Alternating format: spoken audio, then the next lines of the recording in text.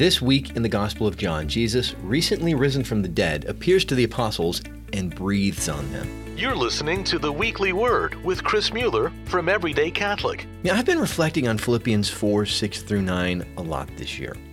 It's become a foundational verse in my life as we've traveled through our son's cancer diagnosis and treatment, COVID shutdowns, and the loss of income that accompanied that, and the life transition and opportunities that God has presented us with along the way. So let me read it to you. Have no anxiety at all, but in everything by prayer and petition with thanksgiving make your requests known to God. Then the peace of God that surpasses all understanding will guard your hearts and minds in Christ Jesus. Finally, brothers, whatever's true, whatever's honorable, whatever's just, whatever's pure, whatever's lovely, whatever's gracious, if there is any excellent, and if there's anything worthy of praise, think about these things. Keep on doing what you've learned and received and heard and seen in me. Then the God of peace will be with you. In this passage, St. Paul gives us a recipe for how we can live in peace, even when life doesn't make sense. He shows us how we can live in the knowledge of God's faithfulness, even when we're facing insurmountable things. And it's simple. Give those things to the Lord. Then the peace of God, which surpasses all understanding, will guard your hearts. Focus on the blessing, on anything that's good, and the God of peace will be with you. Now, if you're wondering when I'm going to get to the gospel, don't worry, we're getting there. I just want to point out how clearly Paul ties the work of the Lord to our peace. It's important. And St. Paul didn't pull that out of air. He didn't create a self-help program in which he told people to change your focus and change your life.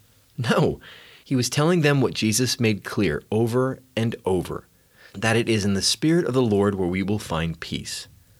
At the end of John's Gospel, after the resurrection, Jesus appears to the apostles and he says to them, "Peace be with you." He then shows them his wounds and he goes on to say it again, "Peace be with you." But then he says something that wouldn't give me peace. "As the Father sent me, so I'm sending you." Okay, so get the full context. He just showed them his wounds, the marks of his suffering, and he says, "I'm sending you to do the same." These men witnessed the brutality of Christ's passion. To speak to them, "Look at my hands and side. I'm sending you to be like me." Well, it's not a warm, fuzzy moment, but it is what we're called to. We're called to offer our lives as Christ offered his. We go out like little Christs, Christians, and we imitate the one who gave his life for us. We pick up our crosses and we follow. And in doing, we participate in the work of Christ.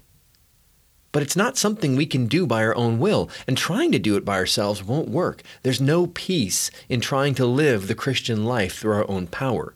To try is to know frustration and disillusionment. Saying "peace be with you" and then laying that on his followers would have been an act of cynicism. But Jesus doesn't expect us to do it alone. What he does next is so important. It's the key to the Christian life. Jesus breathes on the apostles and says, "Receive the Holy Spirit. Whose sins you forgive are forgiven them, and whose sins you retain are retained."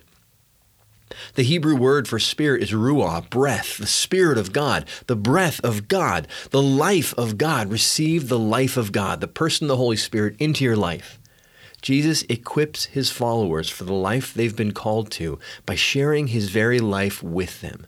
He breathes his life into them.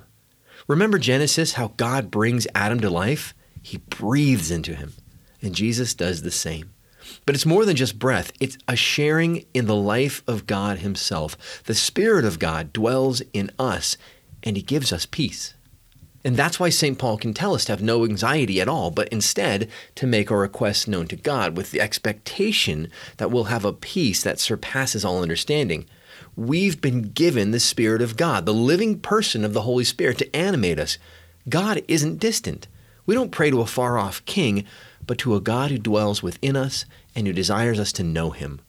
We're not supposed to gut it through our problems.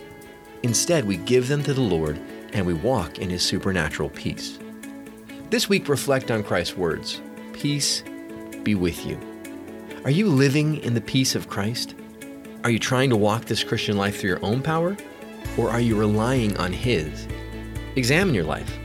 Where's the anxiety? Where's the fear? What's eating at you?